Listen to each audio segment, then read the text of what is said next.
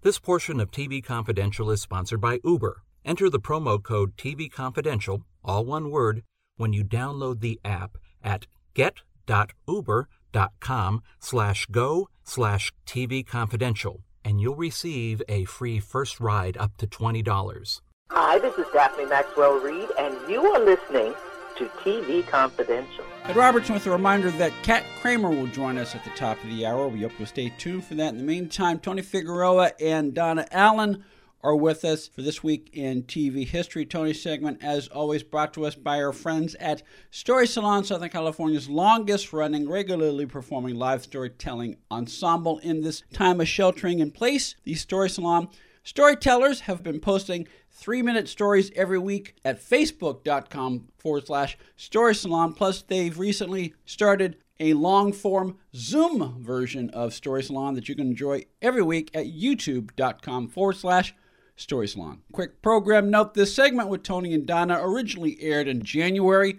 2011. January 12th, 1981. That was the premiere of Dynasty. Did you see Richard and Esther Shapiro are going to they're going to make a big screen version of Dynasty that just came out. I just saw that last week on the AP. Now, I know they were planning to do the same thing with Dallas, because I think the story, the tycoons and all. I think the stories can be told again with a modern backdrop. I think so, and I would say the same thing for Dallas. I think the dynamics are there. I think you could easily have the backdrop be what's going on with energy and oil and just the world at large. And I think they could even. I think there's even more potential to mine now than there was back then. I would agree, because even though, look, I'm a card-carrying Dallas fan, yes. big Hagman fan, and I was never into Dynasty as much as I was Dallas, but I think because they were different shows, and because Hagman was Hagman, JR was such a larger than life character, yeah. More so than Blake. Oh, definitely. Carrington. I think a Dynasty has a better shot at translating to a 2011 audience than Dallas would. I think so too. I agree. I think. And, I want to say this with all respect, but kind of echoing what you're saying, Larry Hagman was so iconic, and he is so... I think that whoever would play Blake would not suffer the same than who would ever play JR, Yeah. because I think JR would always... the comparison would be always there. I think whatever actor would be cast as Blake would have a much more fair opportunity to create their interpretation of the role. Especially whoever plays JR. Especially if someone like George Clooney did it. Well, yeah, Oh. and then they'll I go... could see that. I could see George Clooney, yeah. Then what was his name? John Foursquare? yeah. That would be a little different, but then you don't need anything else. He could just stand there and look pretty, which he's been doing very well which for he's a very very good at long doing, time. yes. But I think the backdrop would still be more applicable. Yeah. And I think that like I said, what's going on in the world would probably be more featured and more focused on than shoulder pads. Mm-hmm. Yes. So. No, but Dallas, wonderful show. I could always look forward to laughing. Yeah.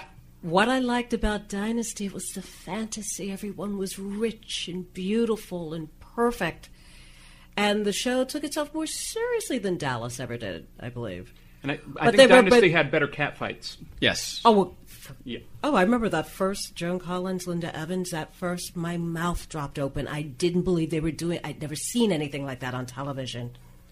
And I came to look forward to it. As did so many of us. Mm-hmm. Yeah. So let's move on. But before we move on, a program note. Since this segment originally aired in January 2011, Dallas was updated and reimagined for TNT, while Dynasty was updated and reimagined for the CW. January 15th, 1981, Hill Street Blues premiered on TV. Let's be careful out there. Let's be careful out there. One of the great lines in television history. Definitely, I think, one of the best lines in the 1980s. Yeah, and and certainly, Hill Street with Bochco, along with Steve Cannell a few years later. They took, speaking of soap operas, they took elements. They took the basic element of soap opera, which is the extended storylines that play out over 2, 3, 4, 5 weeks, and really brought that to prime time, and in so doing changed. Not only changed dramatic television as we know it, but basically paved the way for dramatic television as we know it the last 25 years. I think it also proved that the American television viewer is somewhat fickle, because prior to Hill Street Blues, especially I think the parents who were of a generation who did not have TV, and then TV was something added to their lives, raising kids like us, that TV was a constant through the show, through our lives. It was always there. Parents always had this misguided perception that our generation thought that problems could be resolved in a half-hour time because we were exposed to that on television, which I never believed. I think instant popcorn and TV dinners probably made us less patient than a story arc, covering an hour or a half hour. And then Hill Street was the first show that really the problems didn't get resolved in an hour.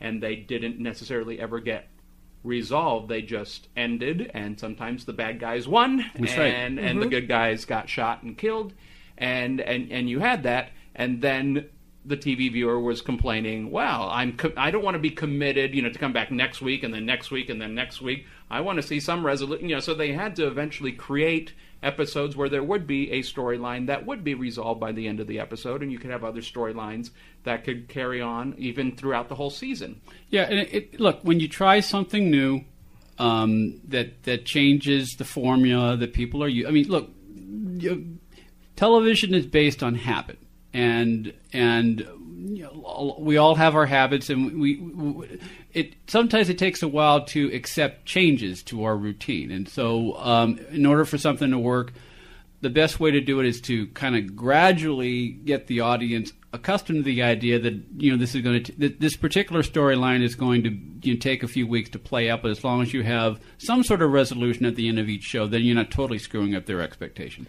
Yeah, I could totally understand that, but it also is a matter of, if you do good work, people are going to find you. People are going to, in theory. And if you listen too much to focus groups, or just, if you're starting to create something, a creative, art product, whatever you want to call it, based on committee, it's not going to work as well. Yeah. So just do the best stuff you can. Go with it. People like it, they'll watch it. If they don't like it, they won't watch it, and move on. But if you start, saying, oh, well, people want this, then what? You're going to have a smart aleck teenager and a talking car added to your show. It's not going to work. I think Stephen Bochco eventually created a very solid product, and people saw it, and they watched it again in reruns, and it had a wonderful run, and it set a standard for, I think, L.A. Law, NYPD Blue, and basically took the cop show to a different direction, and added new layers. Yeah, remember what caught people's attention also, just the look of it. Here was another stylized show with a grittiness I don't think we'd seen on television before. Yeah, I mean certainly a good example of an episode of a show filmed in color that has elements of film noir, which to me is something that is always best done in black and white, because black and white just set mood. But certainly there's a lot of there's a very stylized and darkness in terms of some of the storylines that were portrayed in the big city on Hill Street Blues. Yeah, you had also such likable characters, especially Belker. Yes. I think it was Belker and Rinko were really breakout characters on these shows. Yeah, Charles Hayde and Bruce Whites. Bruce Whites, that's right. Especially because I don't think we ever saw a cop like him before. Yeah, not on a weekly show. Not on a weekly show, and these cops were flawed. Some of them were not good guys. Yeah. And you may have had a one-shot deal with a bad cop. He would have been busted and gone to jail before the credits rolled. And that would be the end of it. But this would be a character that not only you would see over and over again, that people would tune in and actually root for. Yeah. Before we move on, there are two things. When you say Hill Street Blues, I think of two things. I think of Let's Be Careful Out There, and also the way Phil Esterhaus died. Yeah. I think that was a great way to kill off a character. Died in the sack. Died in the sack. His heart exploded. There are worse ways to go. Yeah. They handled it so well because Michael Conrad died. Yeah. And they needed to resolve a couple of story arcs, so they just had him away, and they had Joe Spano do the roll call a couple of times. You know, the home audience knew, and then they did a really thoughtful way to kill off the character. But I think also it had a great deal of heart when you had Daniel J. Travanti as Captain Furillo coming out, interrupting the roll call and explaining, and then the next episode.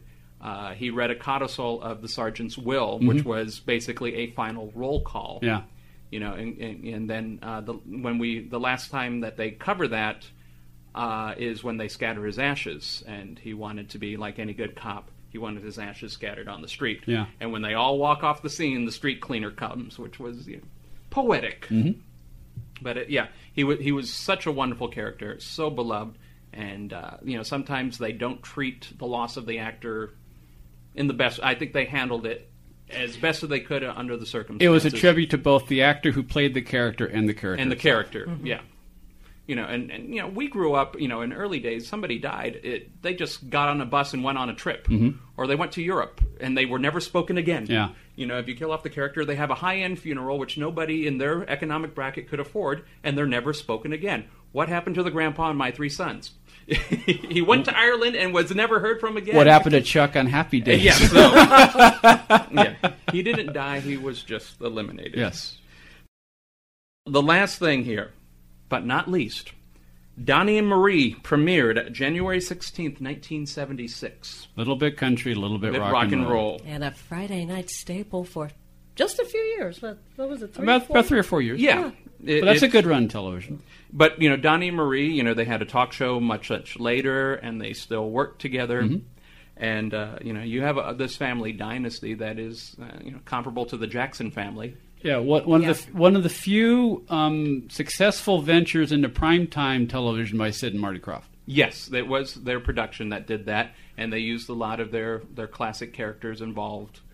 You had everybody who was anybody appearing on that show, plugging their movies, plugging their TV shows. You had the greats like the Bob Hopes, the Lucille Balls, the Milton Berles, the George Goebels, to whoever was the new sensation. And it's hard to believe it was actually cool at the time to appear on Donnie and Marie. But it was a show that the whole family could sit down and watch together. Exactly. And they had the Ice Skaters, and I think they took a lot from the Carol Burnett book. And to some extent, Sonny and Cher. Sonny and Cher, definitely.